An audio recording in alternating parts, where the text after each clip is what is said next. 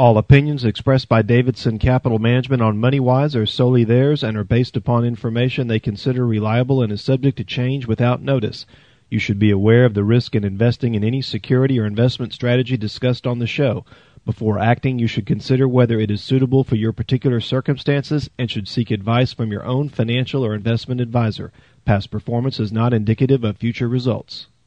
You're listening to MoneyWise with Davidson Capital Management. Got your MoneyWise guys back inside the MoneyWise studio with me for this weekend show. I have Joe Rust, and I am your host, Kyle Davidson. My brother Jeff is off for this weekend's MoneyWise program. But if you would like to learn more about the MoneyWise guys, you can go to our website at davidsoncap.com. Or if you'd like to give us a call in our office on Monday to discuss your personal financial situation or take advantage of a portfolio review and analysis from your MoneyWise guys, you can reach us in our San Antonio or Corpus Christi office toll free at 1-800-275-2162. And if you'd like to send us an email, you can send all emails to moneywise@davidsoncap.com. And for new listeners to the MoneyWise program, if you're not familiar with us, Davidson Capital Management, we are a registered investment advisor in our 33rd year of business. And with offices in San Antonio and Corpus Christi, we have your investment management needs covered throughout Central and South Texas. And don't forget, you can subscribe to our MoneyWise podcast through Apple Podcasts, where you can leave comments. And don't forget to like the show. As we kick off every weekend's MoneyWise program, I would typically turn it over to my brother Jeff to go into the numbers from Wall Street from last week. But since he's off for this weekend show, I will take it over. So in the week just passed, the Dow Jones Industrial Average was up 4%. The S&P 500 was up 3.8%, and the NASDAQ was up 3.6%. Now, for the year-to-date, the Dow Jones Industrial Average is up 17.5%, the S&P 500 is up 25.5%, and the NASDAQ is up 21.3%, and all those numbers are without dividends. So, great week. Great recovery from the words have consequences week from the Federal Reserve's comments to Congress 2 Tuesdays ago, and from the Omicron variant knee-jerk reaction on Black Friday. Gave a whole new meaning to Black Friday when that new variant was reported. But as we have heard, as the cases have been showing up here in the United States, they're showing to be very mild. I've heard from the CDC, which announced on Friday that only one person has gone to the hospital. They don't have reports of any deaths, and the symptoms have been very mild. But what I also found interesting is 3/4 of the people that have come down with the Omicron variant are vaccinated. So it should be no surprise that this past week that Pfizer came out and said, well, you get your 2 vaccines, and if you get the third, guess what? Now you're protected from Omicron. It's just it's so ironic. Buy 2, get 1 free. That's right. Buy 2, get 1 free. But that's a good thing. I mean, obviously, as the virus is mutating, it might become more transmissible. Although the CDC is saying that it appears that Omicron isn't as contagious as the Delta variant, and so far so good. It's not showing to be as dangerous. So for those folks that are vaccinated, definitely get your booster to get that extra layer of protection. Or those that aren't, just, do whatever you can do to stay safe. But the good thing as far as when it comes to the stock market is that this is favorable news for the stock market, as we have been recovering from the black market kind of little snap correction, and then what occurred 2 Tuesdays ago with the Federal Reserve's comments, because the S&P 500 on Friday closed at a record high. Now, the NASDAQ has a little bit further to go to get back to a record high that we saw the first week in November. And the same thing for the Dow Jones Industrial Average, still not back to an all-time high. So the only thing really remaining on the calendar for the rest of this year is going to be occurring Tuesday and Wednesday of this coming week with the Federal Reserve and their policy meetings. Now, most likely on Wednesday, we're probably going to hear the Federal Reserve come out and talk about accelerating the pace of their tapering. I think right now, what are they, about $15 billion that they're drawing back? There's even talk about them doubling the rate. Yeah, so we could see them announce a $30 billion reduction in bond purchasing, which obviously would end the taper a lot sooner.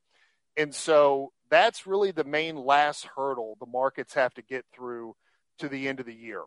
And so for any investors that are having a higher level of cash on the sidelines, I would definitely kind of cool your jets and let's hear what comes out of the FOMC meeting Tuesday and Wednesday. And, of course, they'll make the announcement on Wednesday. Not looking to make any changes to the interest rate policy, of course. It's just how fast or how big is the taper going to be. Well, if Jeff was on the show, he might make the case that this could free the Fed up to increase rates quicker than maybe the middle part of next year. Well, there's a lot of different schools of thoughts. I mean, I've read from economists. Some economists, Joe, think that we might not see any interest rate increases next year. I'm definitely not in that camp, but there's definitely some analysts and some economists on the street looking into 2022 saying that we might not see an interest rate increase. I think we could be destined for a 2 to possibly 3 interest rate increase. But even if they raise interest rates 3 times, let's say they take the overnight rate to 0.75% to 1%. Now that's the Fed funds rate. That's the overnight rate. The big question is how the market is going to react to it. Jeff and I were looking at interest rate numbers the other day. It took us about 40 years to get to this historic low on interest rates. Mm-hmm. And Jeff and I were talking about it. How long is it going to take to get back to that historic high in interest rates? And will we ever see it? Meaning rates are we talking about might be staying lower for longer. Joe, are you talking about historical rates like we saw back in the 80s? That's when a mortgage think was about 11%? what rates were the 80s, and we're 2022. They were double digits. It took us 40 years to get here. How long would it take us to get back up to 10%? It may take us a long time. Well, so the lower for longer. But if we ever got there, and remember back in the early 80s when we had double-digit 30-year treasuries, we also had almost double-digit inflation. Yes. So when you back out inflation, you had interest rates that are really 3, 4, 5% for the 30-year treasury back in the 80s when you backed out 7 to 9% monetary inflation. So I've always been in the camp that it's going to take interest rates much longer and they're going to stay lower for much longer because you have to remember if the treasury market in the United States is the only riskless investment in the world and we're considered the bastion of safety for all investors, when you still see trillions of dollars invested in negative interest rate sovereign debt outside the borders of the United States, if we're paying 1.5%, 2%, 2.5% on a 10-year treasury for them, for foreign investors, that's actually a really good deal if they're staring down the barrel at a negative interest rate in their own sovereign government debt. So that is what has also led to a compression of interest rates much lower for longer here in the United States, which of course penalizes bond investors. It penalizes savers. I mean, any person listening to this program knows that the interest you'd get on a savings account doesn't even amass enough in 1 year to even buy yourself a cup of coffee at Starbucks. I did that this morning, I admit. But I mean, that's the whole situation with the interest rate environment. But even if the Fed raised rates 2 to 3 times next year, which they most likely will, the big question is how violent is the market? How violent are the algorithms going to react on the downside? And so you have to ask yourself the question as an investor, what are you doing in your portfolio now to prepare for this volatility going into next year? Well, let's take our first commercial break. You're listening to Money Wise with Davidson Capital Management. Your Money Wise guys will be back after this. Welcome back. You're listening to Money Wise with Davidson Capital Management. If you'd like to learn more about the Money Wise guys, you can go to our website at davidsoncap.com. Or if you'd like to give us a call in our office on Monday to discuss your personal financial situation or take advantage of a portfolio review and analysis from your Money Wise guys, you can reach us in our San Antonio or Corpus Christi office, toll free at 1-800-275-2162.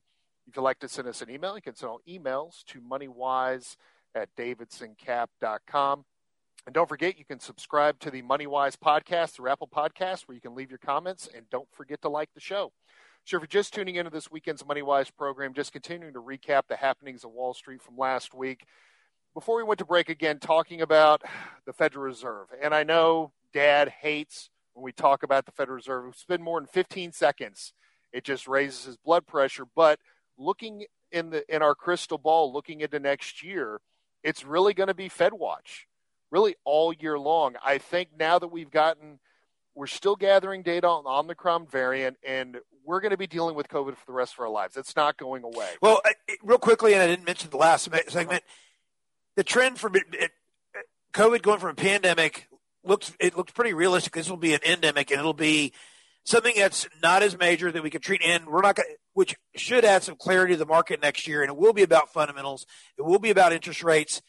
It will be about looking at your portfolio and figuring out what is inflation going to look like and what's it going to do to earnings on your on the underlying holdings in your portfolio. Those are some of the things you have to consider when you're going into next year. Well, and I think with how long this kind of pullback, how quickly it occurred from the new variant, and we know as the virus continues to mutate, we're going to continue to see more and more variants coming, and it's going to be here for the rest of our lives. I mean, I would love to be able to put it finally in the rear view and it be like a seasonal flu, but I think we're still several years away from that. And so as time goes on, the market will be able to absorb more of this information about the variants and not have the kind of huge knee-jerk reaction like we had on Black Friday after Thanksgiving. But going into next year, like you said, Joe, the primary focus is going to be on the Federal Open Market Committee. It's going to be about the Fed. It's going to be about their policy. When is the tapering going to end? When is the first interest rate going to increase? And it's really, again, going to be data dependent, because some information that came out on Friday, we had the CPI, the Consumer Price Index, that came out on Friday, and it was up 0.8%, which is 1/10 hotter than what the market was anticipating.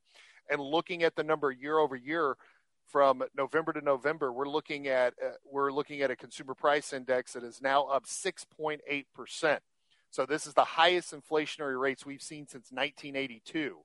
So, we've got decades where we haven't seen inflation this hot. Now, if you strip out volatile food and fuel, it was up 0.5% for November, and stripping out food and fuel, year over year inflation, Consumer Price Index was at 4.9%. And so this is going to be the big focus with the Federal Reserve when it comes to their monetary policy. Now, if the Fed has two main mandates, that's price stability and employment. Well, we talked about the employment picture on last weekend's show. When you look at the U6, which is what I consider the true unemployment number, we're at 7.3%. Now, before the pandemic even started, going January, February of 2020, we saw U6 around the 6.7, 6.6% level, which was at an historic low. So from an employment standpoint, the Fed is almost there, even though every one of our listeners still sees now hiring signs all over the place, all over the state. So there is still employment to be had, and there's still some people that are very slow to get back into the job market. But from a statistical standpoint of what the Fed looks at from a data point, they're kind of already there. They're already there when it comes to employment. So really the question is going to be, okay, are we going to start seeing these inflationary numbers start to moderate as we get into the first and second quarter of next year? If they continue to remain elevated, it's going to force the Fed to possibly raise interest rates quicker and possibly raise it more often going into next year. And we know from just past history, when the Federal Reserve turns more hawkish, meaning tighter monetary policy, the stock market doesn't react favorably to that. That's correct. And I think if Jeff was here, that would be one of his biggest points of contention is sharp rises in rates. But if you look at inflation and you look at one of the drivers of inflation right now, which is the supply chain, it seems to be on some of these ports that they're starting to free up the ability to essentially get rid of some of these transportation bottlenecks, if you will. I think that's critically important. The other two drivers of inflation, I was just thinking about it the other day, is gas and energy, the cost of gasoline. I mean, to get something from A to B, you have to use gas, and also jet fuel costs. I mean, it's sharply increased, and hopefully that'll abate, and that hopefully will help with some of the inflation and get it back to more transitory, which is what Powell originally forecasted. Even though he's removed the word. Yeah, we can't use the T word anymore. Okay, it's like I got to be careful about on the air, but. It's like when Dad said we can't use the F word, meaning yes, we can't use the T word transitory anymore. The Fed has become one of the 7 deadly words to not say on radio or in a podcast. So, But I read a very interesting report this past week, Joe, talking about inflation in general. And again, all of our listeners, we're all feeling the effects of inflation. Doesn't matter who you are. Every time we go to the pump, we're feeling those effects. But I read an interesting report where several economists kind of extrapolated different components to inflation. And they divided them up between sticky and non-sticky inflationary measures. And what they actually found is the non-sticky of their kind of inflation are products that have a lot more fluctuation in costs, like food and fuel. Commodities, sort of. Yeah, kind of more commodity-based components to the economy. And so they found that majority of the inflation that we're feeling now is primarily focused in the non-sticky side of the economy. These very volatile prices that are constantly changing. Yeah, like gasoline has always been volatile. Is always going to be a non-sticky. But when they looked at the sticky side of inflation, this is more of your long-term durable goods, tractors, airplanes, tractor trailers, cars, things that actually last, refrigerators, washing machines. They started looking at the inflationary data in the sticky side of consumer products or durable goods, and they actually found that the inflationary rates for the durable goods side or the sticky side was running between 2.3 and 2.5%. Now, that is not very high above the 2% mandate that the Fed has given themselves. And when the Fed changed the way that they calculate inflation or price stability, they said that they will allow prices to run a little bit hotter for longer above that 2% mandate that the Fed gave themselves. So if we just focused on the sticky side of inflation, that inflation is actually kind of right in line. And if that is where our inflationary rate actually was, would this really be driving the Fed to be making any significant changes to their monetary policy from an interest rate standpoint going into next year? And I would say that it would definitely give them cover to delay raising rates. It's the non-sticky side of inflation that's really forcing their hand. And so to your point, Joe, as these bottlenecks loosen up and as more people get back to work, and as we get more tractor trailers, we get more chassis to move these containers, as we get containers shipped back overseas and get more of these ships in port, this could be a positive effect on the non-sticky side of inflation, which is the big, I guess, conversation that Jeff and I always have. The big debate that we always have in our portfolio strategy meetings. But really, it's the non-sticky side that's really causing the Fed to could possibly accelerate their hand to raising interest rates and become more hawkish in their monetary policy. Well, you talked about the U6, you talked about unemployment numbers. Also, when we start getting back to fuller employment, labor costs, hopefully, they should stabilize. So you're not going to have to pay top dollar to compete for everybody because we're going to have a fuller, more complete labor market. And that's one of the challenges right now in certain industries, not every industry, but in certain industries and certain sectors, you're having to pay a lot more to get people either at a restaurant or retail or something of that nature to get work from. Hopefully that will start stabilizing the first quarter, second quarter next year, which also could play into what the Fed does with interest rates. But the other thing, the toughest thing when it comes to wage inflation is typically when you start paying your employees higher wages, it's very hard to backtrack. It's very hard to say, we're going to. Well, I mean, stabilize, quit accelerating, but stabilize. Well, where employees won't say, okay, well, I'm doing more of a remedial task. I need $25 an hour. Well, maybe 6-8 months, a year from now, that remedial task, okay, you're going to get paid $12 an hour. You can't demand $25 an hour anymore like you could, as you said, Joe, as more people are getting out and working. But also with these higher wages and some of this wage inflation, as inflation comes down on the non-sticky side of inflation with these consumer goods, the more volatile prices for food and fuel, those higher incomes, now the consumer's starting to feel wealthier. Now the consumer feels like they have more money because those prices have stabilized and come down while their wages stay elevated. So let's pause here. Let's take another commercial break. You're listening to MoneyWise with Davidson Capital Management. We'll be back after the break.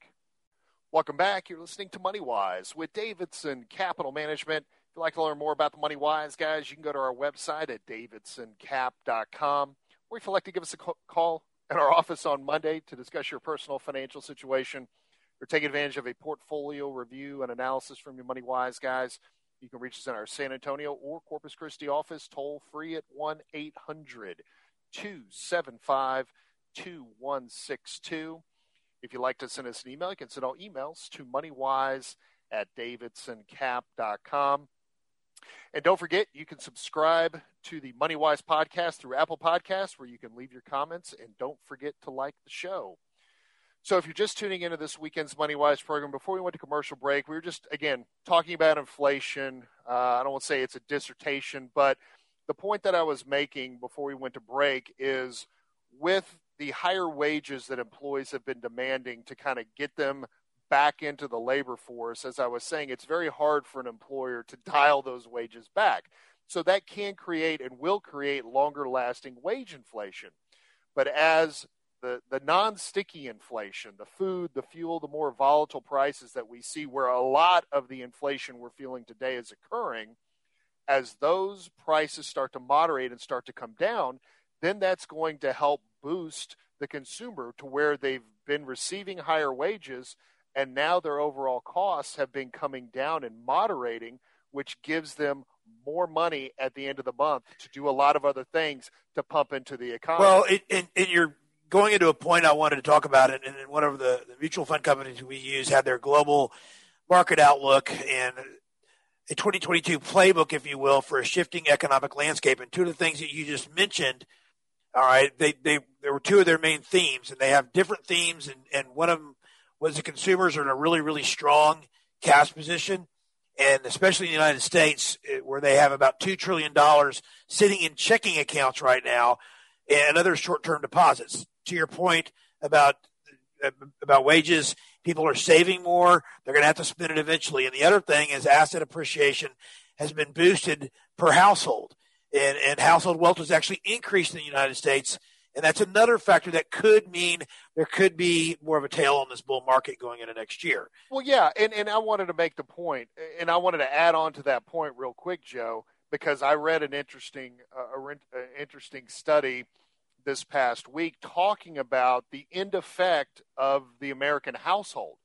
Now, this information I read from several economists, they've actually calculated that the average U.S. household has received $9,500 in total government stimulus in all these multiple forms that the government gave during the pandemic when everything was shut down.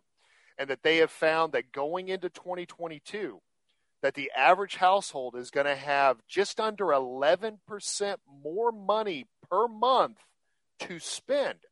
So even though we're talking about the stock market and its negative reactions to the Fed becoming more hawkish and with pending interest rate increases, this doesn't take away the fact that there are still a lot of positives when it comes to the stock market and the economy. I mean, the old saying is, as goes the economy, so goes the market.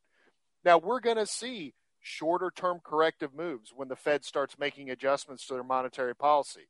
I mean, we saw it just 2 Tuesdays ago when the Federal Reserve took out the word transitory and talked about speeding up the pace of their taper. The market had quite a negative reaction. Well, we're going to see a similar reaction when they do finally start turning a little more hawkish and start raising interest rates into 2022.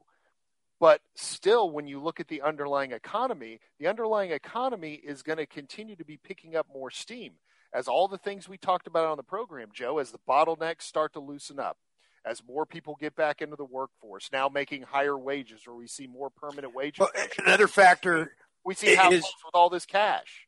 And there's also a pent-up demand in the housing market. There have not been nearly as many homes built as there need to be because of part of it's a supply chain. So if you put those contributing factors into account, you're going to see probably some more people that have that extra income, that extra money, spending more on homes. And then if we're in an interest rate environment that's starting to increase, that's going to be putting more pressure on consumers and families who maybe aren't in their permanent home to go and buy a home next year, as long as we can start getting the supply to catch up with the demand. That's the biggest problem we're seeing across the country. You could make an argument. People make an argument. Well, am I going to go buy a new house because rates might go up and the 30-year fixed might go up? I said, historically, you got to be kidding me.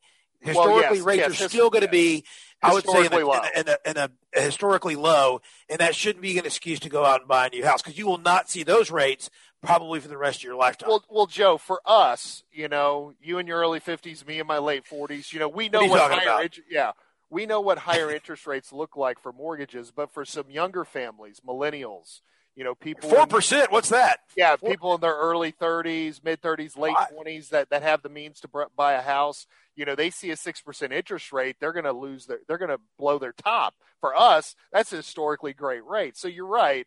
You got to look at things from a historical standpoint, but this is the biggest problem that we're having with inflation is we've got great demand.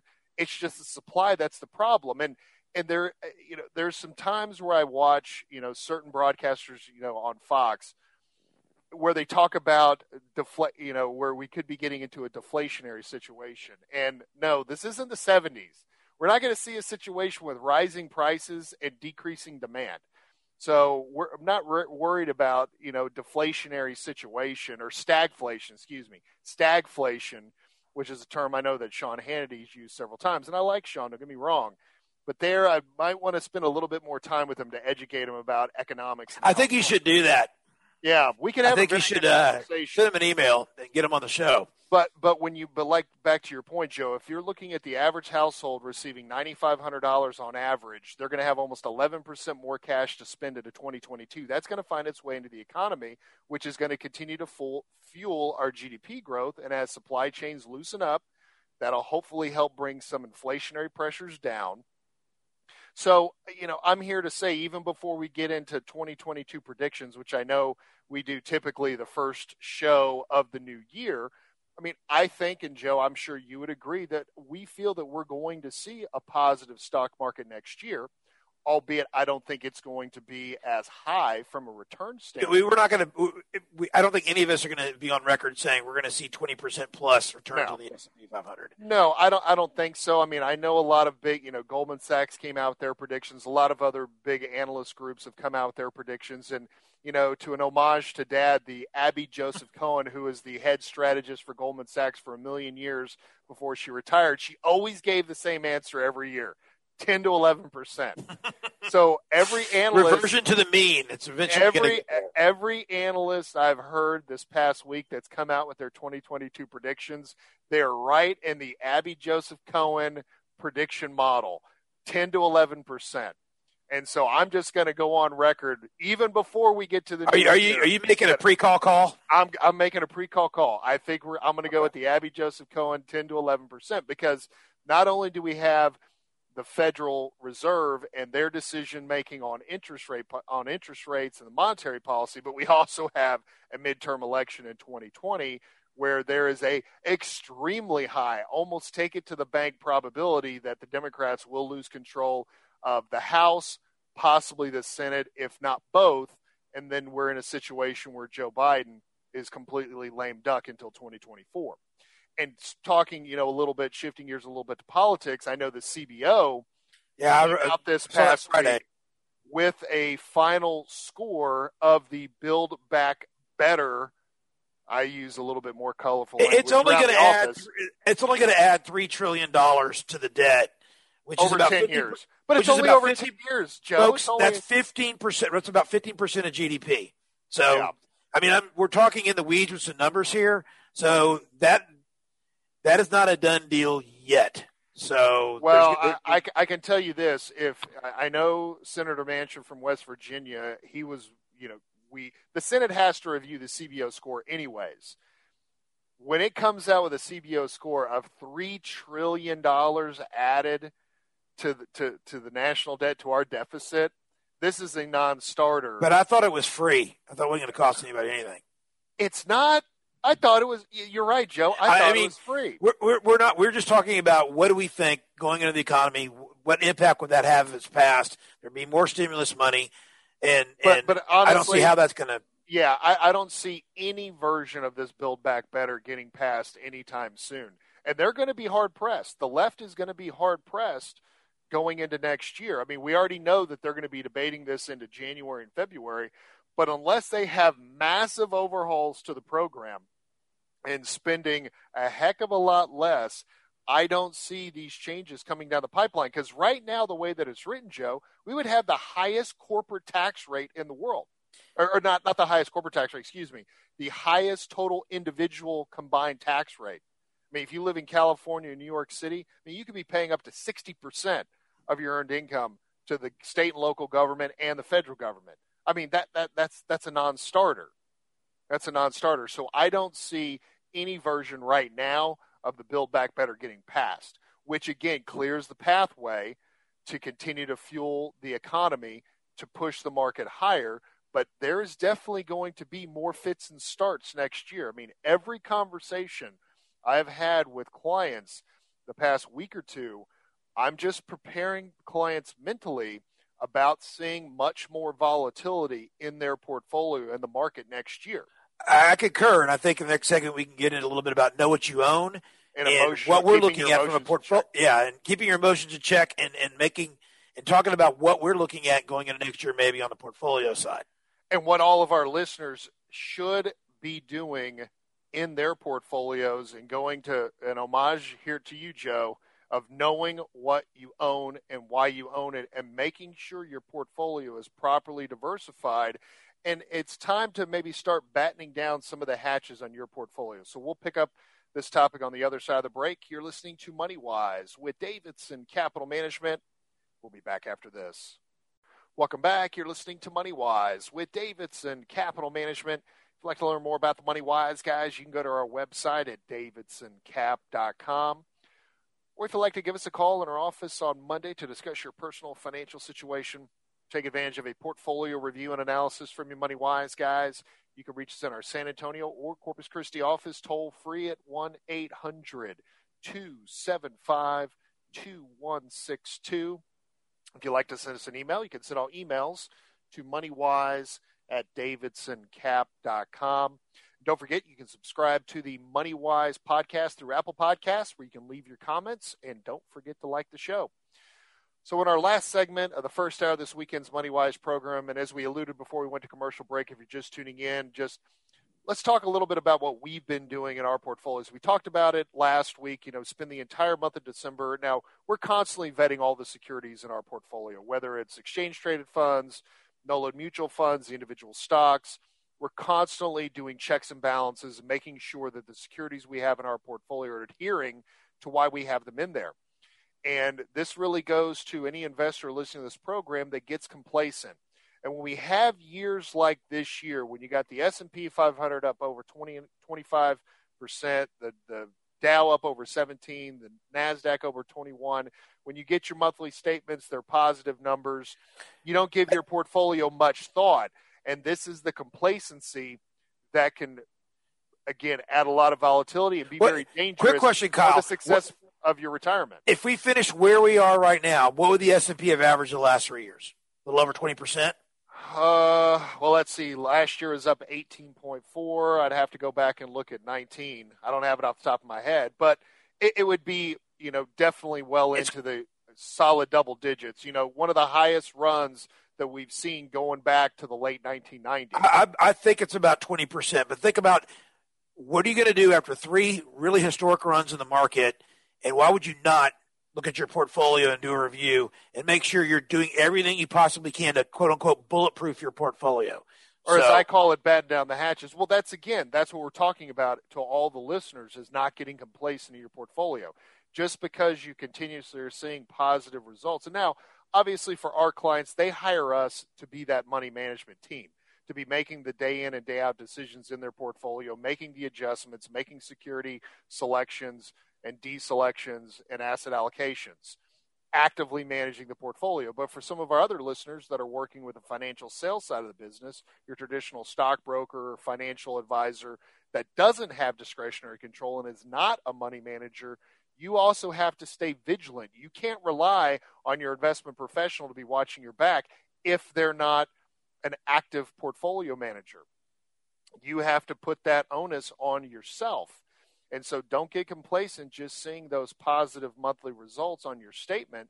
You need to take a look at what you own, understand why you own it, and see how you're allocated in what you own. I mean, I've reviewed portfolios where the portfolio was living and dying by 2 or 3 individual stocks. And yeah, those stocks are doing a fantastic job this year, but that's not always the case. Stocks run in seasons. They go through cycles. And we talk about, and Jeff brought it up in the last show or a couple of shows ago, you look at one particular asset class, which is large cap growth. A lot of these large cap growth funds are going to be overweight either Amazon, Apple, Facebook, maybe not Google, Microsoft. They typically all are. They typically correct. all So are. Mutual funds inherently are diversified. All right, we agree they're diversified. But when you look at a situation where we always say don't own more than 5% of any one stock, there are multiple mutual funds that might do that. Sometimes they just can't help it. It gets to be like a Titanic. They can't move it without impacting the portfolio significantly. So you need to take a comprehensive look at your portfolio. Sorry, and one thing, no, that's okay. And one thing, and that's a huge point. I mean, that's a huge point. You have to go and you have to look at the top 10 holdings of any mutual fund that you own or even exchange traded fund you own and make sure they're not violating the 5% rule. And, we have a large cap growth fund in particular that's got a fantastic long-term track record. But the thing that's making us nervous in the portfolio has become so highly concentrated. So all the work that we've been doing this month is we've been kind of preparing the portfolios for a rebalance going into the new year where we're kind of putting a hard and fast rule that we do not want any positions in our portfolio to have a larger than 2% allocation to any one particular stock. And so because of the software and our analytical tools that we have available to us, which most individual investors don't have, we're able to go in there and model our portfolios of what we want them to look like in the new year to make sure that we don't have high concentrations in these tech names. We're still participating. We're still participating in some of the higher beta, higher PE price earning multiple names, but at a much smaller percentage than how our portfolios are currently allocated this year because we're preparing the portfolio. This is how we're battening down the hatches of our portfolio going into next year where we feel highly confident and it's highly probable we're going to be seeing a lot more volatility and we're going to see a market that's not going to be up 25%. It's funny you mentioned that, Kyle, today because we've been talking about the last 2 weeks, all right, balancing out your portfolio, making sure you have more of an equally weighted strategy with your individual securities, and then looking at the fixed income side, all right, if rates are going to go up, are you going to be long into yield curve? What does your fixed income part of your portfolio look like? If you're in a target date fund, the odds are very, very good. You're shoved in a bunch of intermediate bonds. You may have some high yield bonds in there. Even longer maturity bonds, which is going to kill the fixed income side. And I was reading this article today, or actually Friday, and what did I see? Two of the themes from investment ideas are balanced view on equities, shorter duration, and fixed income. Oh, where have we heard that before? And this is a manager that we use. So, I'm not saying we have all the great ideas in the world, but it's great to know that we've been talking about this and all of a sudden we get an article or a forecast or an outlook that's backing up what we're already thinking. Well, I think what it goes to, I mean, being in our 33rd year of business and with the combined experience of you, me, and Jeff, north of 70 years of being in the trenches, we have to rely on a lot of our experience of navigating these waters because the market is always unpredictable, but the market is very predictable in how it reacts to certain events in the market, and the Fed turning more hawkish is typically a negative response. And with all of the changes, when you're doing this, know what you own in a portfolio review, and you're paying a fee, which our max fee is 1%. All right. What are you paying for? Are you paying for complacency, or are you paying for something that's proactive or somebody that's got your back and making sure they're taking the steps to look forward and make sure you're protected in your portfolio? Well, it's again, active management versus passive management. And even owning a passive index fund, it can still be actively managed when it comes to an allocation strategy, which is what we're doing in our asset builder programs, because we do have our index base for each and every one of our portfolios, but how are we allocating the dollars amongst the multiple sub-asset classes going into next year? And that's, again, what we're working on. So know what you own, and if you don't, This is when you take advantage of a portfolio review and analysis. You can reach us in our office, 800-275-2162. With that, we're coming up to the top of the hour break. So we're going to take the break, go into the news, and when we come back from the top of the hour, we'll be diving into the second hour of this weekend's MoneyWise program and continuing with investor education. So stay tuned, and we'll do that after this. You're listening to MoneyWise with Davidson Capital Management. We'll be back after the news. All opinions expressed by Davidson Capital Management on MoneyWise are solely theirs and are based upon information they consider reliable and is subject to change without notice. You should be aware of the risk in investing in any security or investment strategy discussed on the show. Before acting, you should consider whether it is suitable for your particular circumstances and should seek advice from your own financial or investment advisor. Past performance is not indicative of future results. Welcome back. You're listening to MoneyWise with Davidson Capital Management. We've got my father, John, my brother, Jeff, and I'm your host, Kyle Davidson, and we are diving in to the second hour of this weekend's MoneyWise program. Now, if you'd like to learn more about us, you can go to our website at davidsoncap.com, or if you'd like to give us a call in our office on Monday, you can reach us in our local Corpus Christi office at 906-0070 or toll free at 1-800-275-2162. And if you have an investment-related question or topic you'd like for us to discuss here on the MoneyWise program, you can send all your emails to moneywise@davidsoncap.com. If you missed the first hour of MoneyWise, you can go to our website at davidsoncap.com. Click on the radio show link where you can listen to today's show as well as past MoneyWise programs. And you can also subscribe to our iTunes feed by clicking on the blue note in the upper right-hand corner of our homepage at davidsoncap.com. Thank you, Jeff. You're welcome. Well, as we like to do in most of the second hours of every weekend's MoneyWise program is going to investor education. And there was a great quiz that came out in the Wall Street Journal that I think it's fantastic for investor education. I think it's a great way to really get all of our listeners to be thinking about their retirement if they're planning, and of course everyone's working towards retirement or is possibly currently in retirement.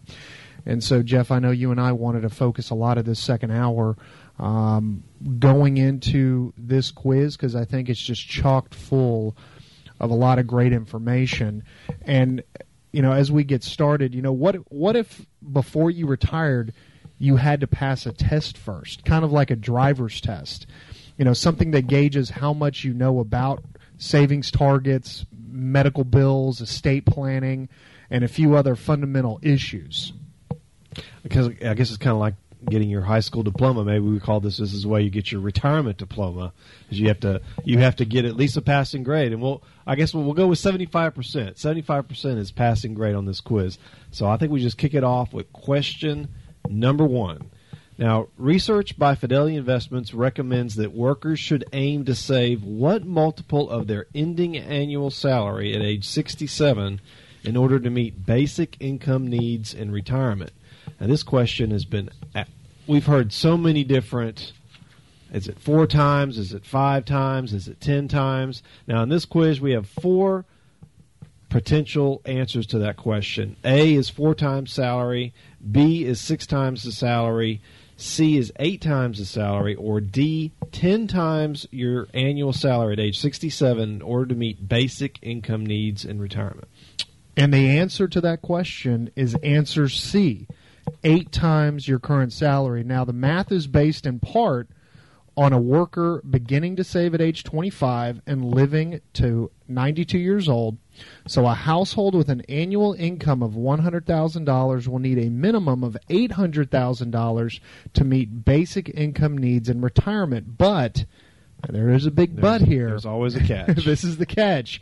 This is a conservative estimate according to the National Institute on Retirement Security.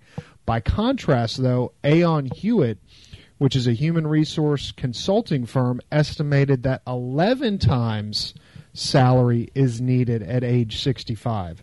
So in that same example, you would need $1.1 million in order to meet your basic income needs if you were to retire at age 67. These numbers, to me, I must say, and I know you guys deal with it more on a day-to-day basis. But these numbers are pretty absurd, large, honestly.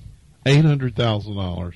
Well, think about $800,000. Yeah. Now, remember, when we started working, and I'm from this group, we thought you were doing well if you made $10,000 a year back in the late 60s. It's called inflation, Papa Son. I know that, but when you see this number, $800,000, I don't know what the percentage would be of people that actually would have saved this for my generation, but it's got to be a lot smaller than what these numbers show in the survey. And so I guess what I'm saying is I wish sometimes we wouldn't throw a number out quite that. I mean, that's just a absurdly intimidating number. Well, remember, the part of this quiz is to set goals for oneself, and that's one of the biggest problems that Americans face and pre-retirees face in this day and age is paying themselves first and preparing for retirement. That's why quizzes like this, that's why we do these educational hours on the MoneyWise program like we do, is to get people to start thinking in terms of their retirement, and have I saved enough? Am I doing enough towards my retirement? And if I'm not, I need to really get on the ball. But don't think that if you're age 55 and you've saved very, very little, that your retirement's completely shot. I mean, again, you have to get on it. I'm going to have to somewhat agree with Dad, and I'm going to just throw out a couple of examples.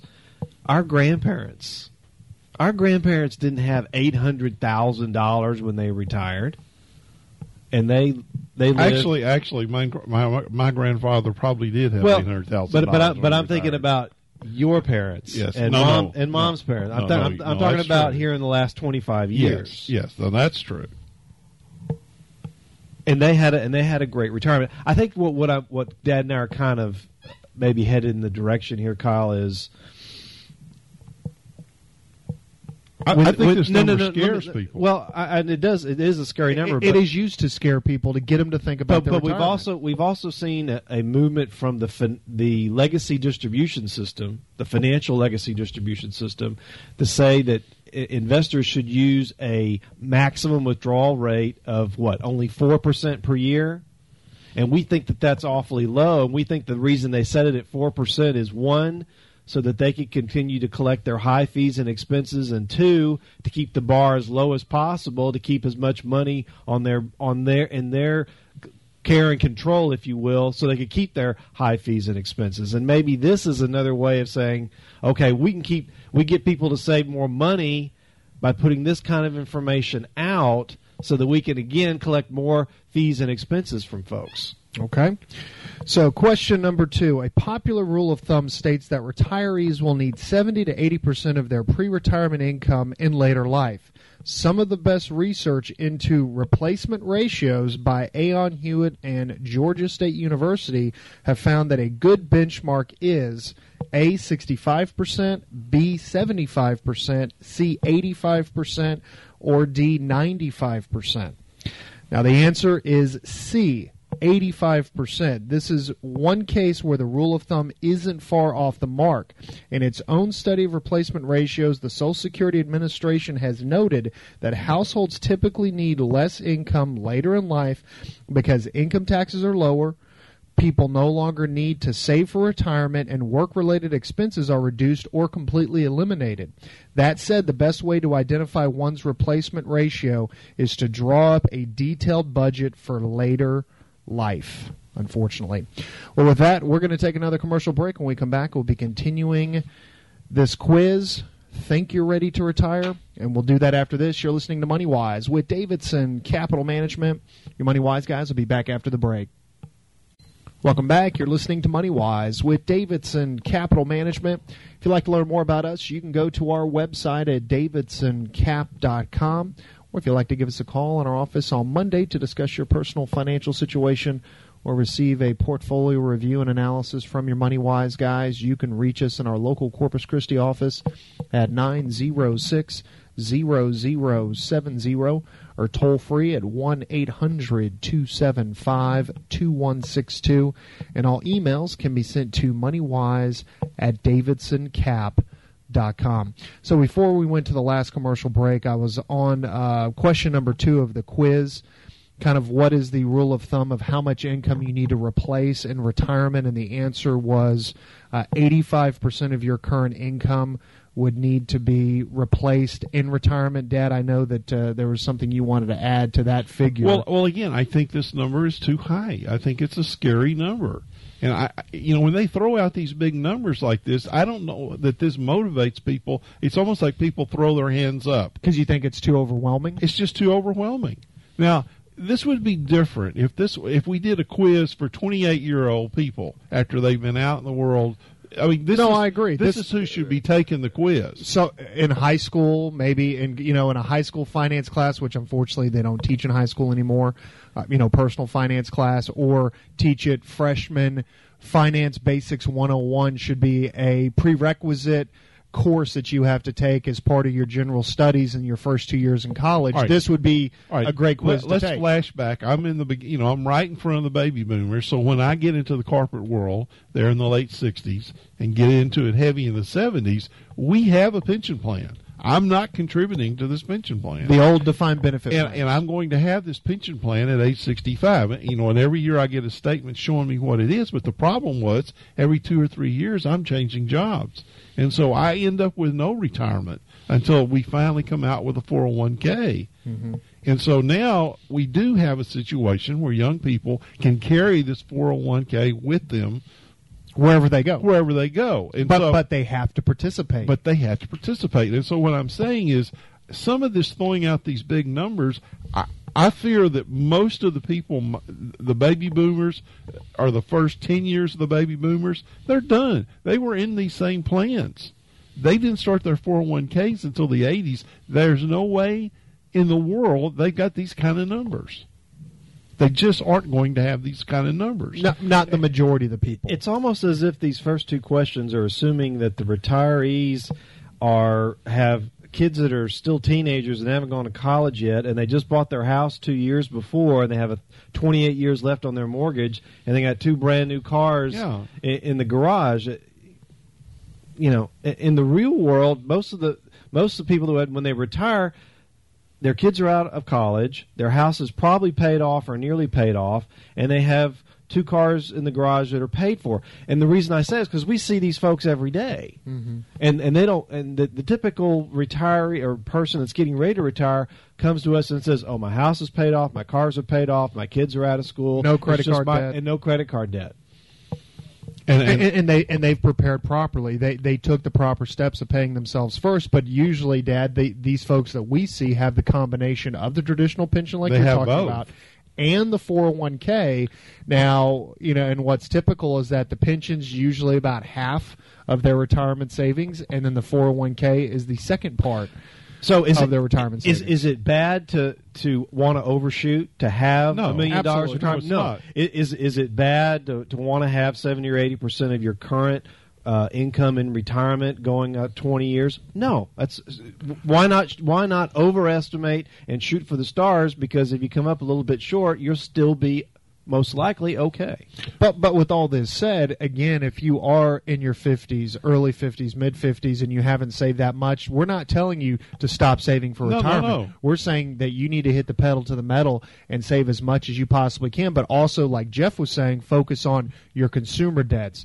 Focus on reducing expenses, because see, that's another key to having a more comfortable retirement is by lowering your overhead. And the lower your overhead and the more money you've saved and the cheaper your cost of living is, the further your money is going to last. And one other thing that was in here that I hear you talk about all the time to people thinking about retirement is getting this budget, sitting down with your spouse or your significant other and setting these budgets out and seeing really what are you going to need.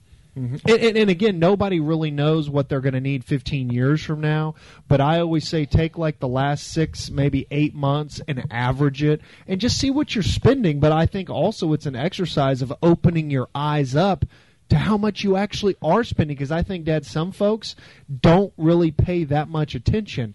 You know, I can tell you I budget with my wife like a maniac. I am a budget maniac, and I'm constantly on top of what my free cash flow is, what money's coming in and out of the door, keeping track of all of that to the penny, and I've been blessed to have a wife that does it exactly the way that I do it, and so it makes our house a very happy home because we never have to argue about budgets or money ever, which is nice. So, question number 3. Jeff. What percentage of surveyed workers aged 55 and above said they or their spouse have tried to calculate how much they will need to save to live comfortably in retirement? A, 34%, B, 44%, C, 54%, or D, 64%. And the correct answer is C. Only about half of workers approaching retirement have done a savings needs calculation, according to the Employee Benefit Research Institute. One encouraging development is that figure from January of the beginning of the year is 42. It was up from 42% in 2003. So the good news is that more people are taking the bull by the horns, if you will, and sitting down and doing this savings need calculation. Well, I just think that, again, this is something that everyone can do, and I hope that we're part of getting that number up. Absolutely, and as we've said on this show, previous shows, as many years as we've been doing it, is there's a ton of free calculators online, a ton, for you to be able to project, what potential retirement income you need. Am I saving enough right now based on what I've currently saved and what expenses I have? Utilize the internet for all of these free calculators. I found a website, I wish I had it written down, that has a gazillion free calculators, and you can spend all day having fun with calculations, and the computer program does everything for you, and it's free of charge. One other thing I didn't say, I think the 92 is really a ridiculously high number. As far as living? Yes. I don't think if you look at the actuarial charts, though, Dad, right now, someone age 65, they have a better than 50% chance to live well into their 80s. Yeah. With modern advances in medicine. So you can disagree with it, but I the totally statistics disagree. are there. I think that, there's very few people are going to live to be 92. Very, very few. I would disagree with you on that, but that's what makes this show so fun. So question number 4. Among workers age 55 plus, what percentage think they need to save $250,000 or more for retirement, and what percentage have already saved that amount or more? And the answer is 54%. About half of the 55-plus demographic thinks a nest egg of at least $250,000, not including the value of their home or any pension, is needed later in life, according to the Employee Benefit Research Institute.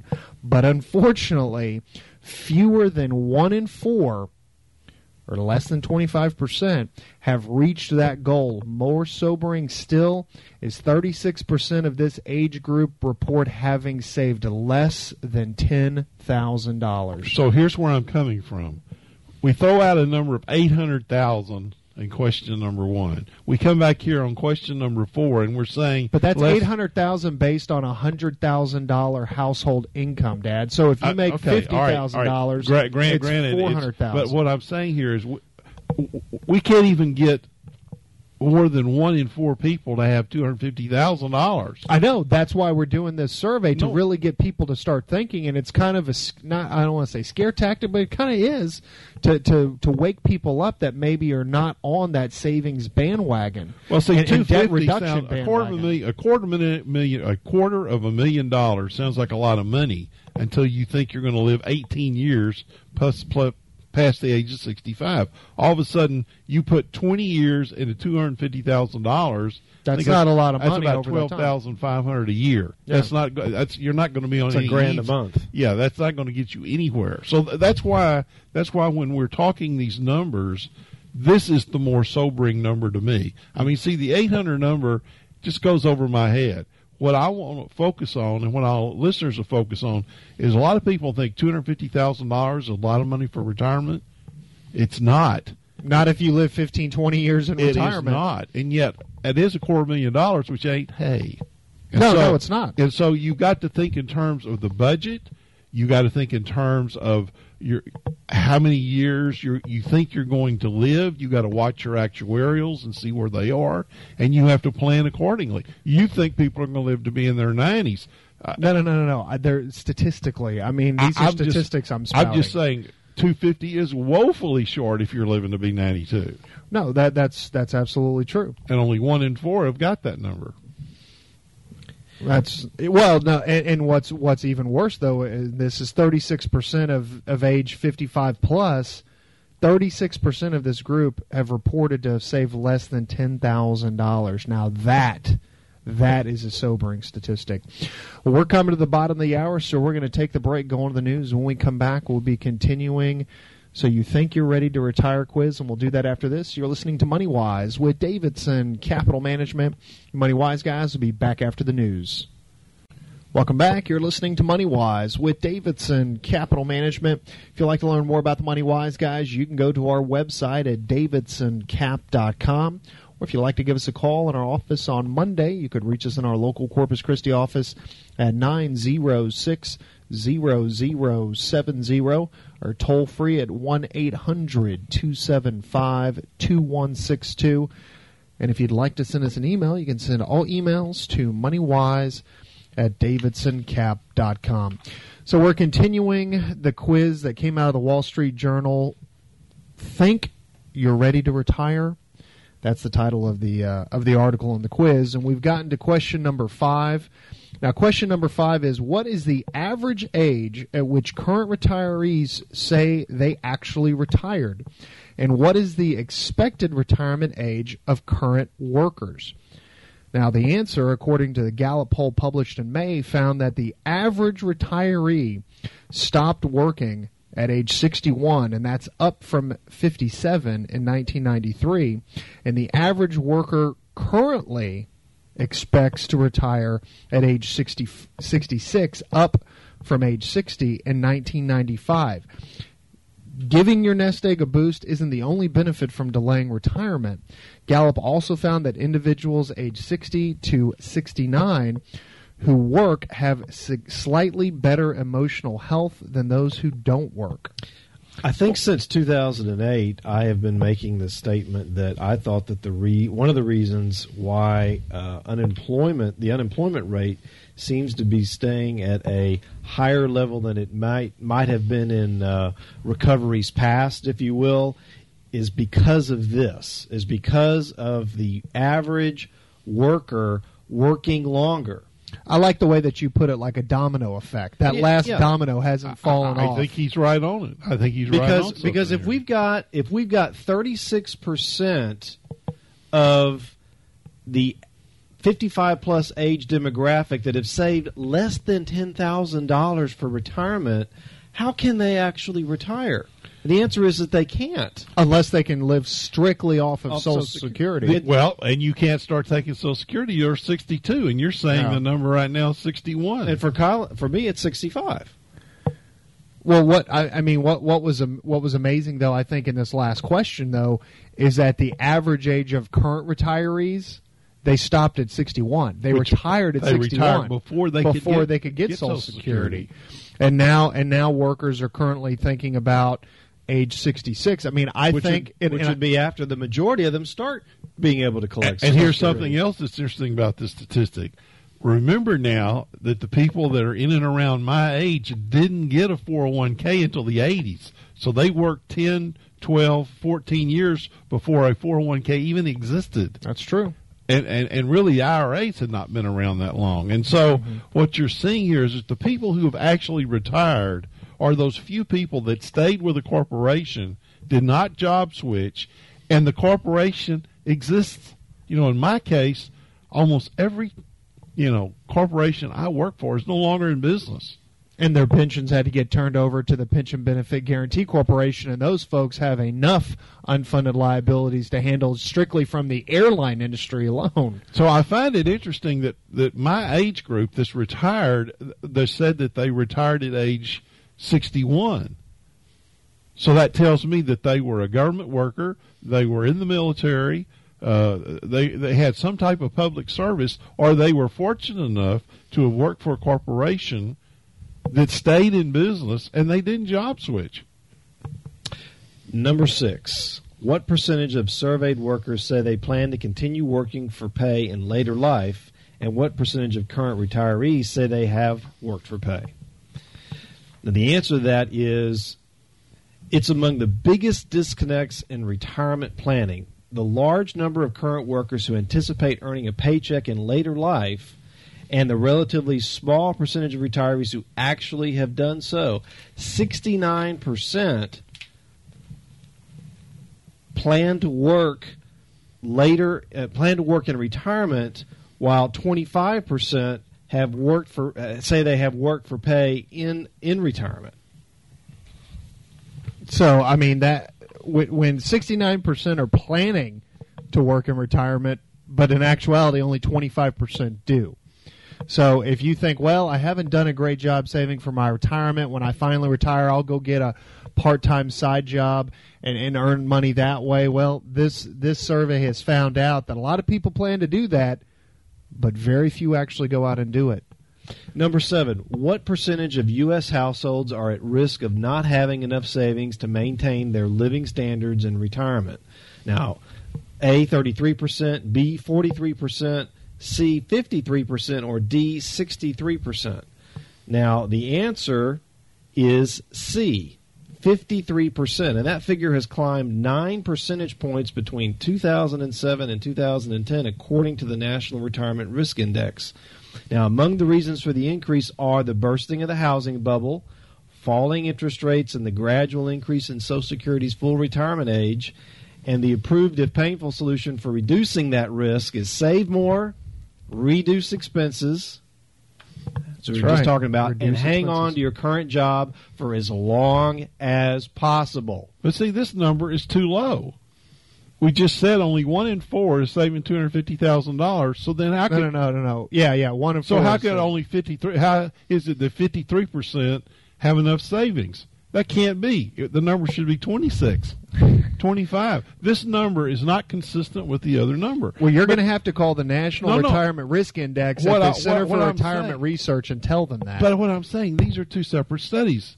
This is not done by the same people. And what I'm saying here is when you start looking at these different studies, everyone has different answers. They got different numbers. And what we see, because we are on the front lines, what we're seeing is that we're seeing the few. We're seeing that 1 in 4 that has saved, that has got this money. But you've got this other group that are relying on Social Security, and we can't even get our politicians to discuss fixing it. That's right.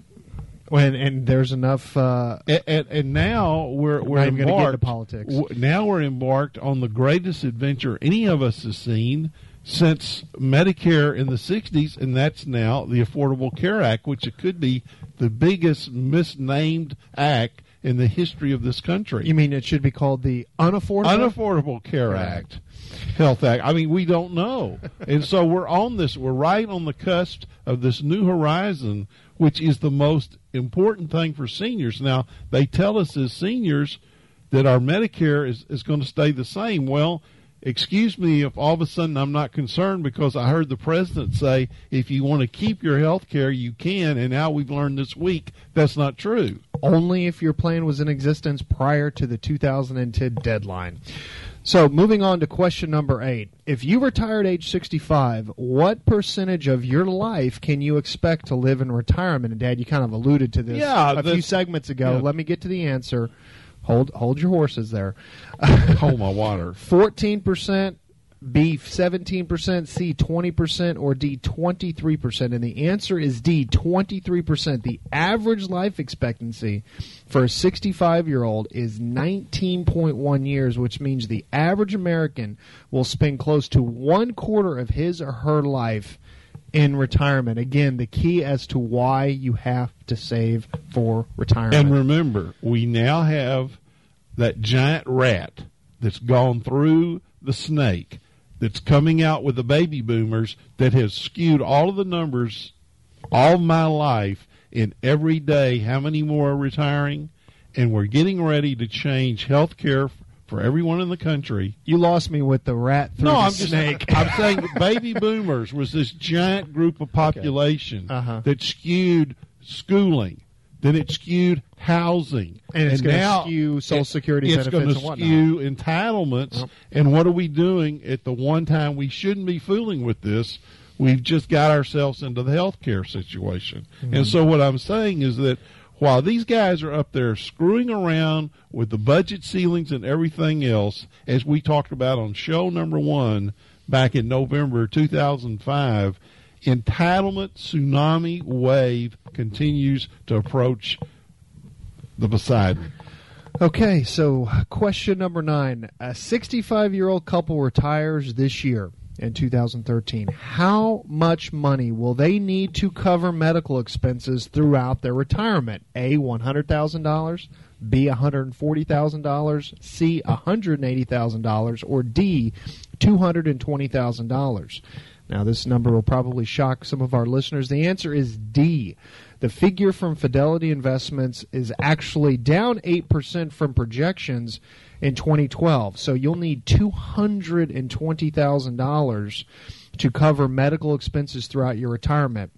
Now, but the remaining significantly larger than most. Now, this number is significantly larger than most consumers estimate. And a Fidelity poll of pre-retirees aged 55 to 64 found that nearly 48% believe that they will only need $50,000 to pay health care costs in retirement. What's also problematic is that the estimated $220,000 doesn't include the possible cost of over-the-counter medication, most dental services, and long-term care. See, to me, this is the largest threat to the baby boomers, and they don't even understand medical costs, health care. And you guys, from time to time, kind of wade into, what I and your mother have dealt with here for a few years, and that is the current cost of medical care, like a visit to a emergency room, and what that can cost. $200,000? $220,000. That number is too low. Whatever that number is, I'd believe $800,000 before I'd believe $200,000, because the truth is we don't know what that number is. Well, and we know that medical costs are spiraling way out of control, and the government is doing nothing to get control of them. With that, we're going to take another commercial break. You're listening to Money Wise with Davidson Capital Management. Your Money Wise guys will be back after the break. Welcome back. You're listening to Money Wise with Davidson Capital Management. If you'd like to learn more about the Money Wise guys, you can go to our website at davidsoncap.com. Or if you'd like to give us a call in our office on Monday, you could reach us in our local Corpus Christi office at 906-0070 or toll free at 1-800-275-2162. And if you'd like to send us an email, you can send all emails to moneywise@davidsoncap.com. So in our last segment of this weekend's Money Wise program, we want to wrap up So You Think You're Ready to Retire quiz from the Wall Street Journal. Getting to question 10, what percentage of participants in defined contribution savings plans, that includes 401ks, contribute the maximum amount allowed each year? A, 5%, B, 15%, C, 25%, or D, 35%. Now, this might be shocking. This is easy. Yeah, well, actually, it might not be shocking, I should say. The answer is A, 5%. Only 1 in 20 savings plan participants contribute the maximum amount allowed annually, which is currently $17,500, according to a survey by the Government Accountability Office. A Vanguard study published in June found that only 11% of participants in Vanguard-administered plans saved the maximum in 2012, and only 15% of those eligible took advantage of the catch-up contribution provision, which is an additional $5,500 you can save on top of $17,500 for anyone over the age of 50. So, I mean, that's shockingly low. Well, we have been on for a long time talking about low participation rates in 401ks. So you compound low participation with low contribution on top of that. Yeah, and when you add those two together, then it's very easy to see how we have, what was it, 36% of 55 folks over 55 years of age having reported saving less than $10,000. That's right. So if you have a 401k plan available to you as an employee, participate. Question number 11 of the quiz. A household age 65 is living on $120,000 a year. And now at 3% inflation, how much money would that household need at age 75 and at age 85? And I could answer that Okay, question, go ahead. Jeff. At age 75, with 3% inflation, you would need $161,000.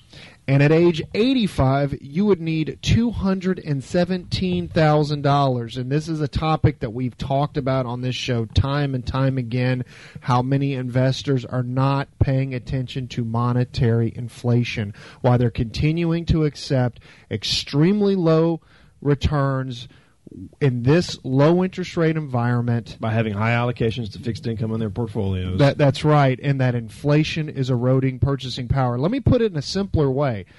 $5,000 grocery bill today would cost over $9,000 in 20 years. And I used to use also that car example, what your 67 Fastback cost versus what the average cost of a car. $3,600. Yeah, what is the average cost of a Mustang today? Well over $30,000. That's inflation.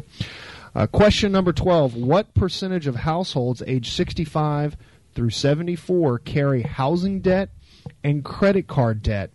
The answer is 41% carry housing debt and 32% carry credit card debt. Now, this housing figure is from 2010 and is up from 25% in 1992, says the Employee Benefit Research Institute, and the credit card figure is unchanged over that period.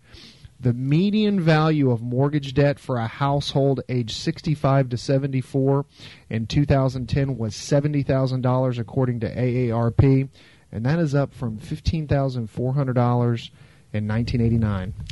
Question number 13 from the quiz. What percentage of workers have obtained investment advice from a professional financial advisor who is paid through either fees or commission? Now, the four options we have are A, 13%, B, 23%, C, 33%, or D, 43%. Now, the answer is B. Only 23% of workers have obtained investment advice from a professional financial advisor. And of those, 41% said they followed most of the advice. About a quarter said they followed all of it. The other quarter said they followed some of it.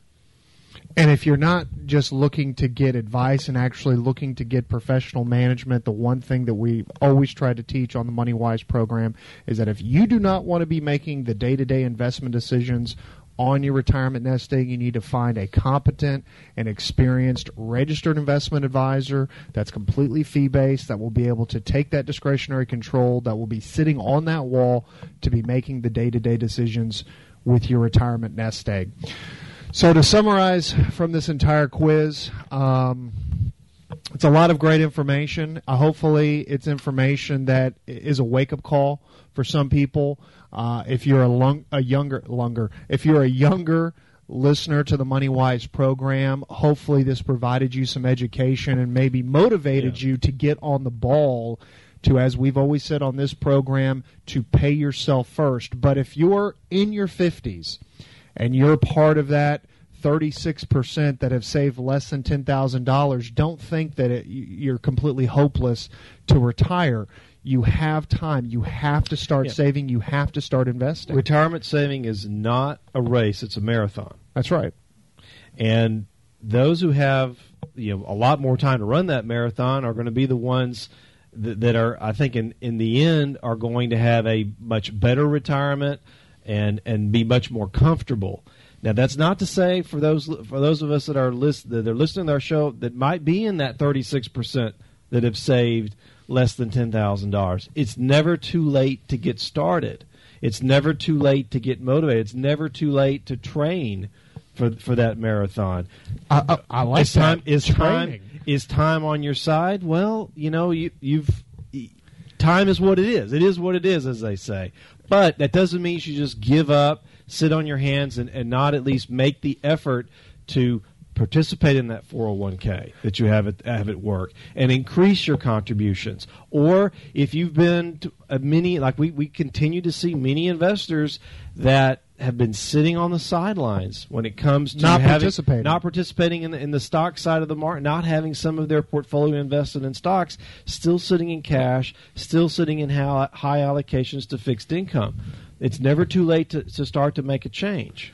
And retirement planning would be extremely easy if all of us were given a piece of paper the day we were born that said the day that we were going to be leaving this earth. Retirement planning would be very, very easy. Unfortunately, none of us know when our last day on this earth is going to be. And so the best thing to do is to be prepared and to plan. That's absolutely the key, and pay yourself first and constantly be thinking about that prize. Kind of like Jeff said, that marathon. There's a finish line at the end of that marathon. It's a long race, but you will eventually get to that finish line. And so you have to prepare and plan for it. And so if you're not sure where you're at in your marathon, if you think you need to be saving more, if you're not sure what you own in retirement, if you want to get a look at your retirement plan and see if am I invested in the right securities, give us a call at Davidson Capital Management. We'll be happy to do a free portfolio review and analysis. Okay. And you can reach us at 906-0070 or toll free at 1-800-275-2162. And with that, we'd like to thank everyone for listening to this weekend's MoneyWise program. For my father, John, and my brother, Jeff, this is Kyle Davidson saying have a fantastic weekend, and to your financial health, we will talk to you next week.